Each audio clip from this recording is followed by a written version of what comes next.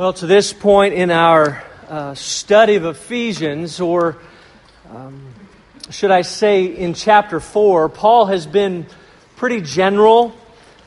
He's been painting with this wide brush in terms of the practical implications of our salvation. And tonight we come to a text in which he gets really specific regarding the putting off of the old and the putting on of the new. And the question really is why? Why would he choose this point to become specific? John Calvin helps us answer that question. He once said, "We are so tangled in our vanities that if God only says generally that we must be reformed according to His image and utterly deny ourselves, it does not touch us at all, but we let it pass by. Therefore, He has to spell it out in detail as if He should dissect our thoughts and affections and bring to light the vices which we want to harbor secretly. It is when matters are explained in detail that men are the more awakened." So tonight, we begin really now through the end or the middle of chapter 6, we begin a series of wake-up calls. Wake-up calls or specific imperatives that are going to hit very close to home. And really, if we're honest, they're going to feel potentially even a little bit intrusive. As the older generation of my old Baptist circles used to say, it's going to feel as though I've gone from preaching to meddling. Some of you are familiar with that. And so, again, in the words of Calvin, I want us to hear this. Although we may try to shrink away and invent excuses and invasions, yet despite all that, we are bound to feel some remorse. And let's just say that up front. But that's what the law does, right? When we hear the law, we understand that it reveals that we fall short of His glory. We fall short of His standard. But it doesn't leave us there, because it also points us to Christ. It points us to the answer. So as we move through these specifics, not only tonight but in the weeks ahead, I want to remember this advice. Let us fall down before the majesty of our good God with acknowledgement of our sins, praying Him to make us perceive them more and more. But may He enlighten us with the doctrine of the gospel, that we may also behold the righteousness which has been shown us in our Lord Jesus Christ, and lean upon it with endeavor to be fashioned thereafter, so that we may daily come nearer and nearer to it until we cleave thoroughly to it. In other words, let's sit under the authority of God's Word and let it do what it should do. Let the imperatives instruct us. Let the imperatives convict us where they need to, but let them also point us to the Lord Jesus. Let them point us to Christ, where we find forgiveness and hope and rest and the power to do what we've been called to do. Because apart from the gospel, we would not be able to answer these imperatives or to follow through in what we've been called to do. And so with that said, would you please stand in the honor of God's Word? And I want to read again the verses, not all of them, but I want to read our text tonight from Ephesians chapter 4, verses 25 to 32. Hear now the word of the Lord. "Therefore, having put away falsehood, let each one of you speak the truth with his neighbor, for we are members one of another. Be angry and do not sin. Do not let the sun go down on your anger, and give no opportunity to the devil. Let the thief no longer steal, but rather let him labor, doing honest work with his own hands, so that he may have something to share with anyone in need. Let no corrupting talk come out of your mouths, but only such as is good for building up, as fits the occasion, that it may give grace to those who hear. And do not grieve the Holy Spirit of God, by whom you were sealed for the day of redemption. Let all bitterness and wrath and anger and clamor and slander be put away from you, along with all malice. Be kind to one another, tender-hearted, forgiving one another, as God in Christ forgave you." The grass withers and the flower fades, but the word of the Lord will stand forever. Let's pray together. God, we'd ask in these moments that you would do what you desire to do with us as we come to sit under the authority of your word. Would you convict us and instruct us? But Father, may we see Jesus.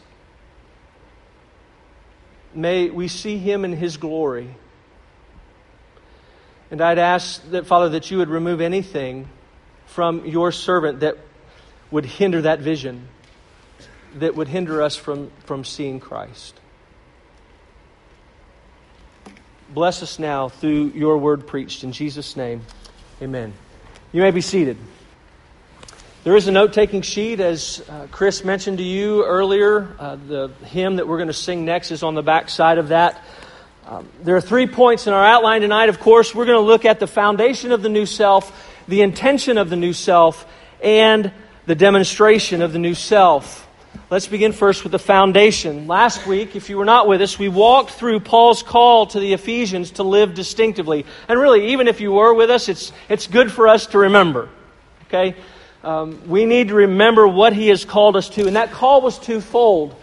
One, it was a call to stop doing the things that were associated with the old self, because that old self had been done away with and was no more. But it was also a call to do things, to start doing the things that were associated with a new way of life, because the Ephesians, as Paul is writing, he says that they were new creations.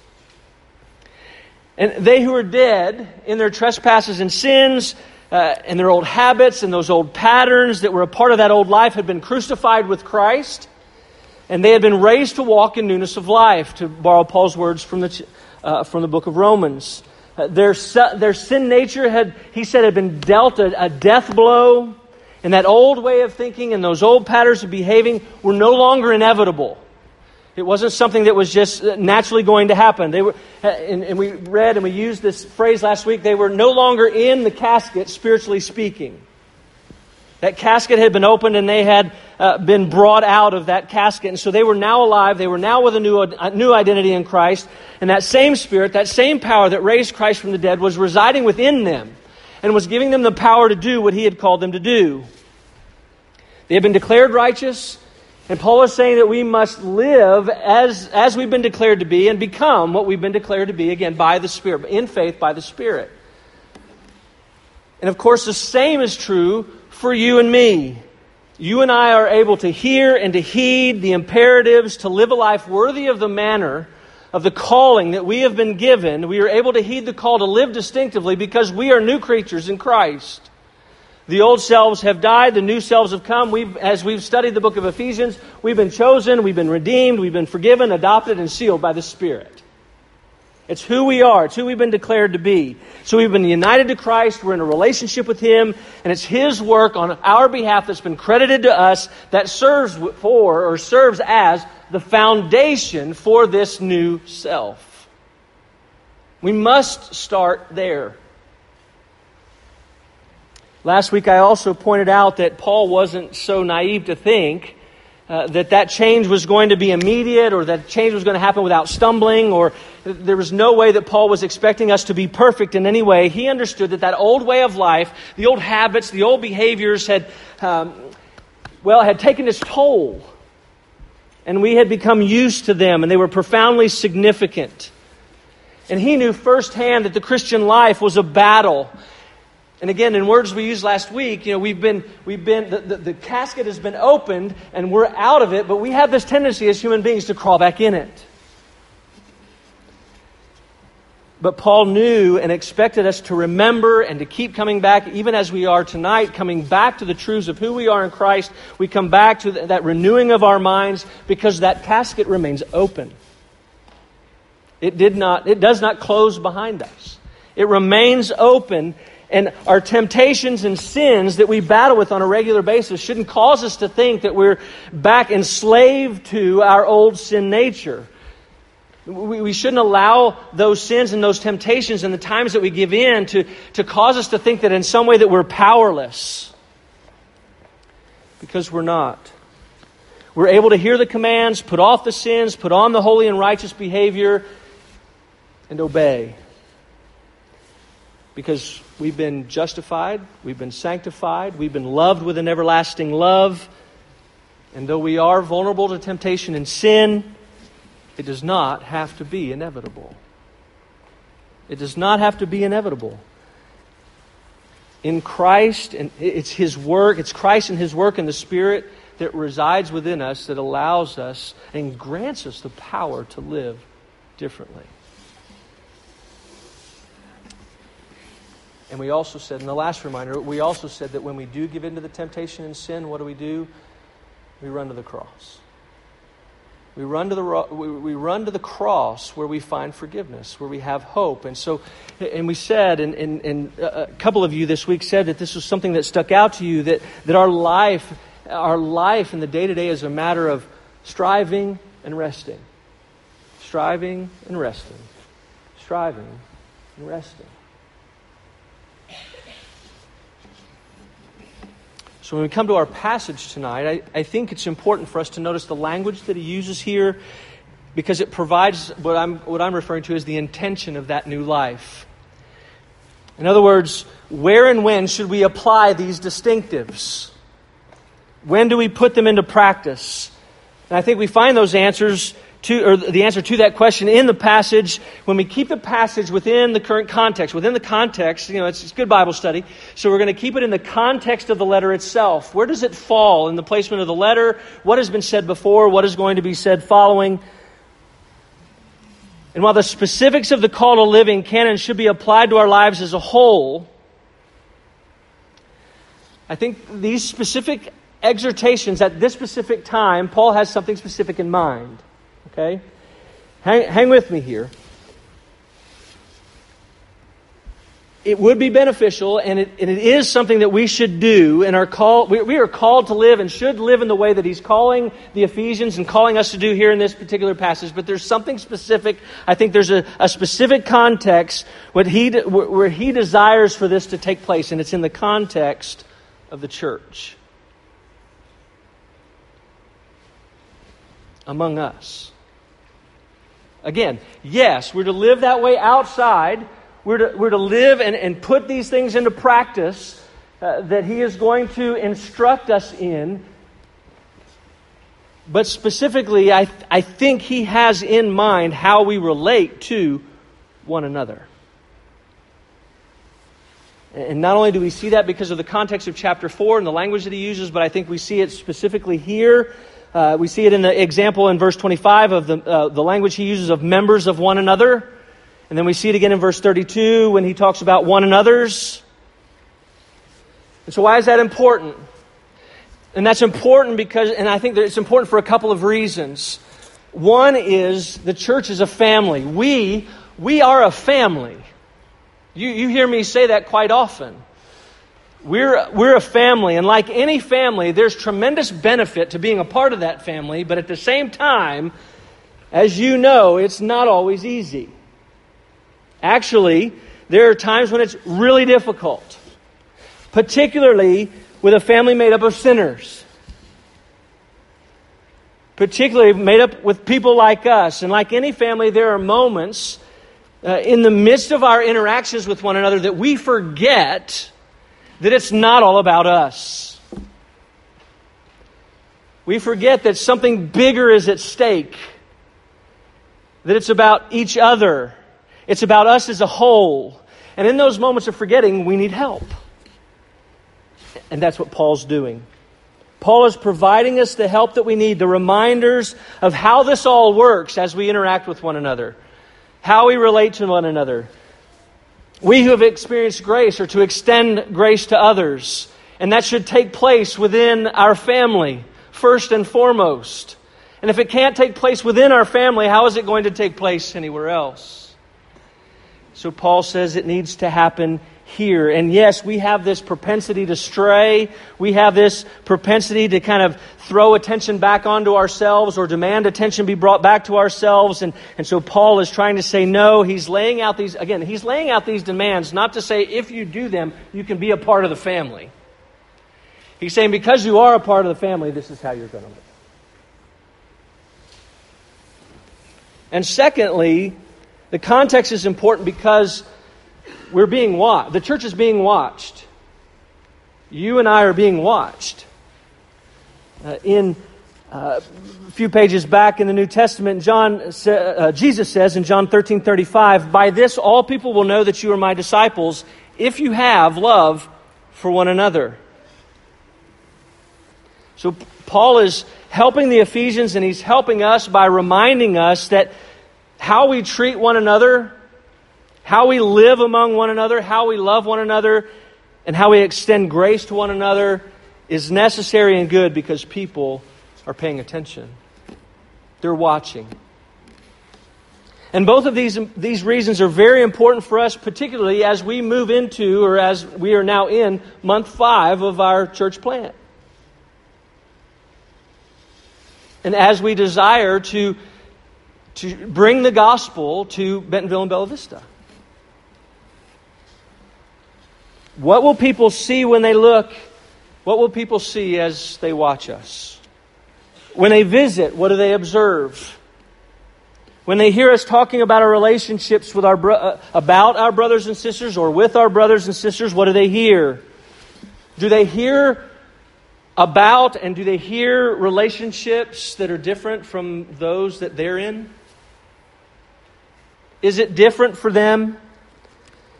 Will they know that we're disciples of the Lord Jesus by the love that we have for one another and how we interact with one another and the grace that we extend to one another? And then the last question is, and will they want what we have? Will they want what we have? And Paul gives 5 very specific, at least tonight, he gives 5 ways that we can demonstrate this new self among one another to a watching world. And in each of these, he gives something to take off and to put on that we talked about last week, and also a motivation. So that's kind of the pattern that we're going to follow. Something to put off, something to put on, and the motivation. Let's first look at the first way he says we can demonstrate the new self, and that is through the love of truth. He says, put away falsehood, speak the truth, or put on truth. And this is more than, I'm going to expand this a little bit, this is more than just not lying and telling the truth. Okay, there's far more to it than simply not lying and telling the truth. That is a part of it. But again, let's consider the context, because I think there's far more than just that. If you remember last week, we said that verses 17 through 19 was very similar to Romans chapter 1. And in those 2 passages, Paul lays out, and he says that there's an exchanging of the truth. There's for those who are lost, for those who are not believers, he calls them Gentiles in here in Ephesians 4, they exchange the truth of God for a lie. And they begin worshiping themselves, and this is Romans language, they begin to worship themselves rather than the Creator. And we also read earlier in chapter 4, he said that a church who is growing up into Christ will do what?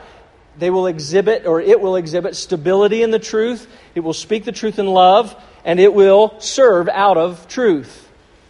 So what's Paul doing? Paul's doing what he often does, and that is, he's repeating himself. Once again. Because you and I need to hear it once again. And what he's saying is that one of the ways that we can exhibit the new life is to demonstrate the embracing of, the confidence in, and the communication of the truth of the Word of God and the gospel. As we interact with one another, in our relationships with one another, the Word of God in general and the gospel specifically should be a part of our everyday conversations. And I got an example of this on Friday. It was fantastic. I'm a part of a couple of text groups that you guys are in, and you've graciously allowed me to be a part of that. And this text came across my phone on Friday. And it said this: I appreciate all of you and the frank and open discussion and pointing each other to Christ and His work and word. Looking forward to more in the future. That's what Paul's talking about. Conversations around the Word of God. Conversations around the gospel. That's Paul's desire. He says we need to put away falsehood that he describes in other letters as idle speculations, vain philosophies, empty deceit, human traditions, idle chatter, irreverent babble. We're to put on the truth and bring the Word of God and the gospel to bear on everyday life. And you and I know when we have those conversations that sometimes they're pleasant and easy and sometimes they're difficult and blunt. Because the Word of God, in the words of Paul to Timothy, the Word of God is profitable for teaching, for reproof, for correction, for training in righteousness. But the motivation that Paul states is that the motivation for loving and speaking the truth is, it's because we're family. It's because we're members of one another. So we not only do we need those conversations, but we ought to enter into those conversations because we're in union with one another. We're joined together. We have a desire to grow one another up. We have a desire to grow up ourselves. And how is that done? It's done through the Word of God. And so being our goal to grow up into Christ, who is our head, we communicate the truth of God to one another.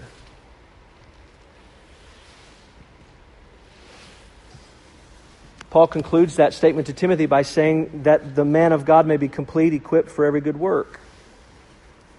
That's how this family talks. That's how this family should interact. Those are the conversations that we should have. We should be rejecting and putting off worldly wisdom and accepting and putting on and speaking the wisdom of God for the sake of one another and for who we are in Christ.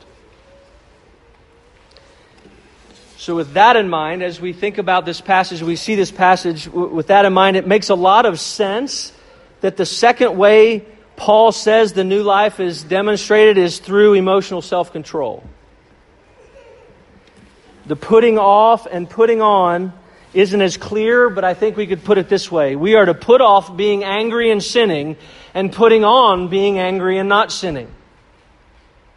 Okay, we're going to put off being angry and sinning and put off being angry and sinning and put on being angry and not sinning. And here's what I mean by that. Again, it's good for us to put this into practice every day, whether at home and right beyond just here. We should do these things at home, at work, on the soccer field, on the basketball court. It doesn't matter. But Paul here in this context, if you will consider this, sometimes our speaking the truth in love to one another is really, really hard. That speaking the truth in love, and while it's profitable for reproof and correction, it's not always easy to hear. And a lot of times, what happens? We're having that conversation with someone, and they speak the truth, and it's difficult to hear, and maybe it is a little intrusive, and we fail to exercise emotional self-control. We get self-defensive. We get angry. And who do we get angry at? We get angry at the other person sitting across the table. And we get defensive, we lash out, we might retaliate, we may attack back, we may stomp out of the room, and then we just leave it there, never to address it. But I think Paul's saying it's not the anger that's the issue, it's the object of the anger. The anger shouldn't be directed at the messenger or the brother or sister who is speaking the truth. It should be directed at the sin itself. The anger should be directed at the fact that a residue of sin remains. The anger should be directed at the ongoing struggle that we're in and the flesh that rears its ugly head. Our anger should be directed at the fact that we're so easily entangled in sin, and that is righteous indignation. Our problem comes when we take that anger that we have and the conviction that we feel and we redirect it toward each other. Anger was sin. Paul says we need to take the latter off. And notice he says it to not let the sun go down on your anger. And notice he doesn't say don't go to bed until the situation is resolved. That's a misinterpretation of this. don't know about you, but if you've ever tried to resolve something, the later and later it gets, the worse it gets. He says, don't let the sun go down on your anger. And there's a big difference. If you lack self-control and are angry and are sinning, he says, deal with it. Deal with it now. Repent of that anger. Don't allow it to fester over the course of days, weeks, and months. But even if it's a righteous anger, he says, do the same thing. Deal with it. Repent of that. Hear the words. He said, hear the words, there is now no condemnation for those who are in Christ. Hear the truth of the gospel. If we allow our anger, even the anger at our sin, to continue, it causes us... we give, what does he say? We give the devil a foothold. When we allow that sin, if we allow it to continue, it can cause issues, because harboring it really communicates that we're trusting in ourselves more than we're trusting in Christ. And so he says, you need to deal with it. Don't give Satan an opportunity to wreak havoc. Because what happens? If our anger is misdirected at one another and we don't deal with it, what does Satan do? He causes division. But if even the righteous anger, when we don't deal with it, when we don't come and confess our sins and even and speak to God of that anger and leave our anger at the cross for that sin and receive the forgiveness that He offers, if we don't do that, then what happens? Satan can cause that to create frustration, doubt, fear, and hopelessness. So Paul says, be angry, do not sin, deal with the anger. Either way, don't give Satan the opportunity to cause the problems that he wants to cause in your life and in the life of the church.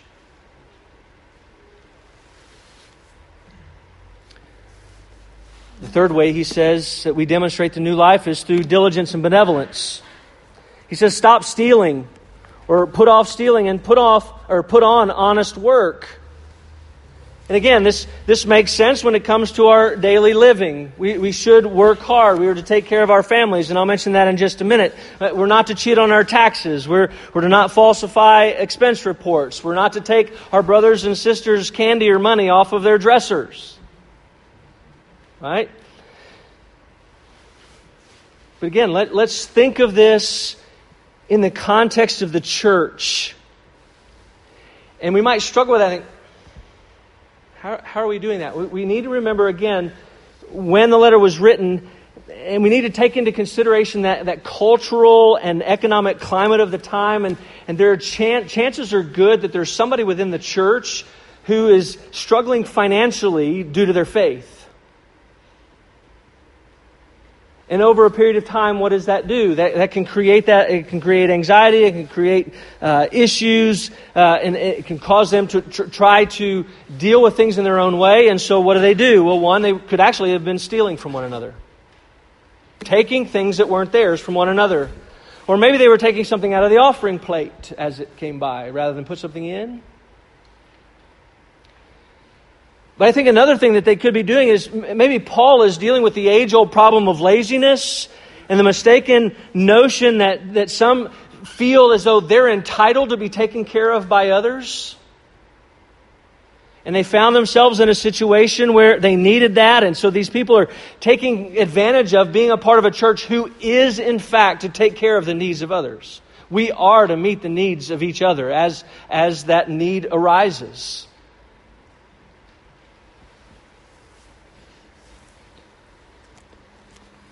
But Paul's dealing with those who are taking advantage of that, and they aren't willing to put forth the effort to provide them for themselves, and they're relying on the church to the point that they're stealing from one another, and really they're stealing from those who really need it and can't do what needs to be done to provide for themselves. Whether that be through employment, loss of employment, or through health issues. So when it comes to this idea, we have to remember, Paul, when we take all of Scripture, and Paul is pretty firm on this. He says, if anyone does not provide for his relatives, and especially the members of his own household, he has denied the faith and is worse than an unbeliever. So Paul is saying, be diligent and work. Yes, there are times when we're in need. Yes, there are times we've lost our jobs and we've needed one another to come alongside one another. There are many times over the course of my ministry, that I've had people in congregations who have lost their jobs, even for extended periods of time, and we've come to their need. We've come to meet their need and provide for them over the course of time, and that's good and necessary. Those who have health issues, those who are unable, maybe disabled and not able to work. We should step in cheerfully and lovingly. Some of us that have been a part of Trinity Grace, watching the church in action over the last 2 years in certain situations and circumstances has been outstanding. Unbelievable, really.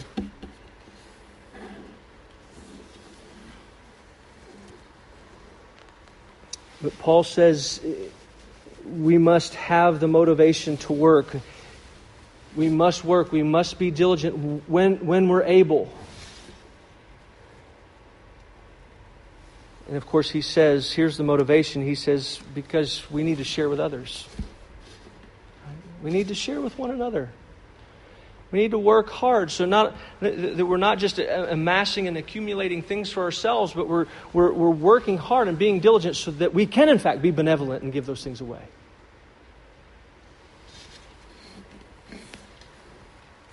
And not only our church family, but the community. Right? From the overflow of what we have to be able to meet the needs of this area when called upon, what a joy that would be. Well, I need to speed up. So, the fourth way we demonstrate the new life is through edification. He says, put off corrupting or really rotting talk, and put on encouraging or edifying talk. Now, many boil this down simply to vulgarity and four-letter words. And I really sincerely believe that this is far more than that. It's far more than that. He's dealing with a deeper issue because we're to be people of grace, right? That's what he's instructing us to do. And so grace has been experienced by us, so we're to express it and extend it.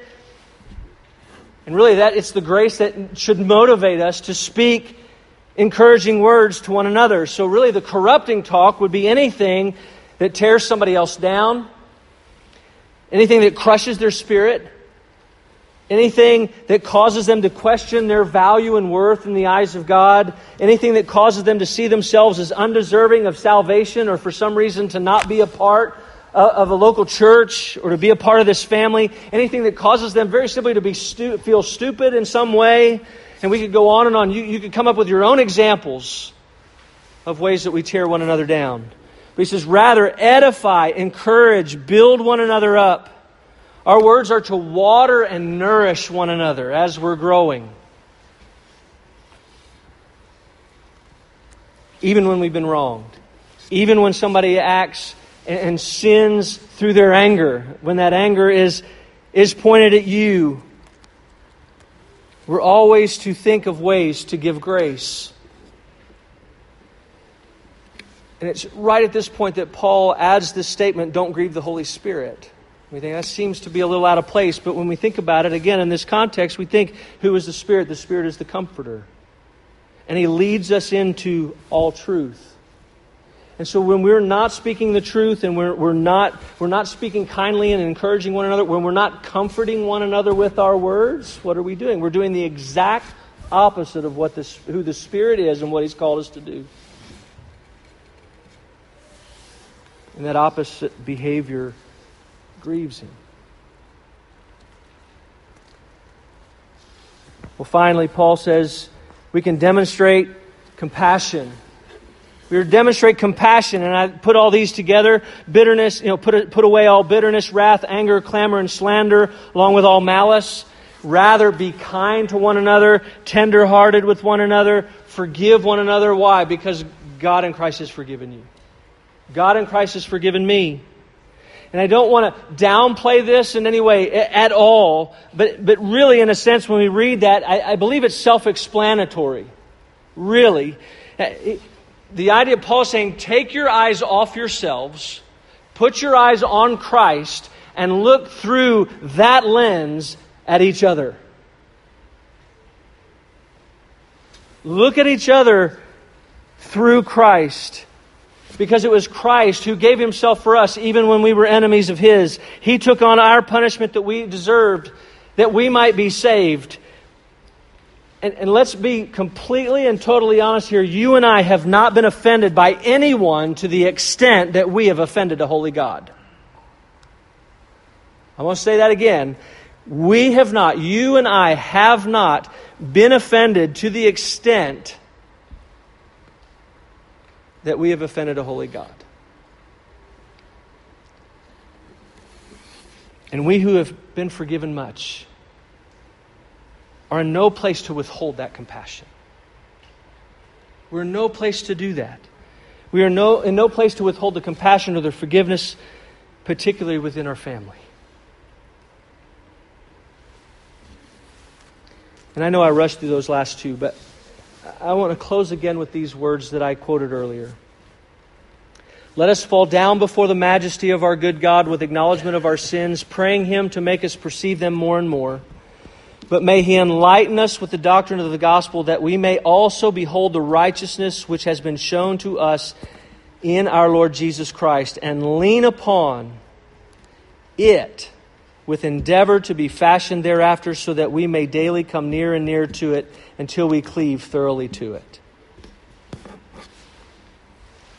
Christ, who was the truth, loved the truth, and always spoke the truth. Always. He always exercised emotional self-control. He always expressed the right amount of anger, and always did it in the right amount of time.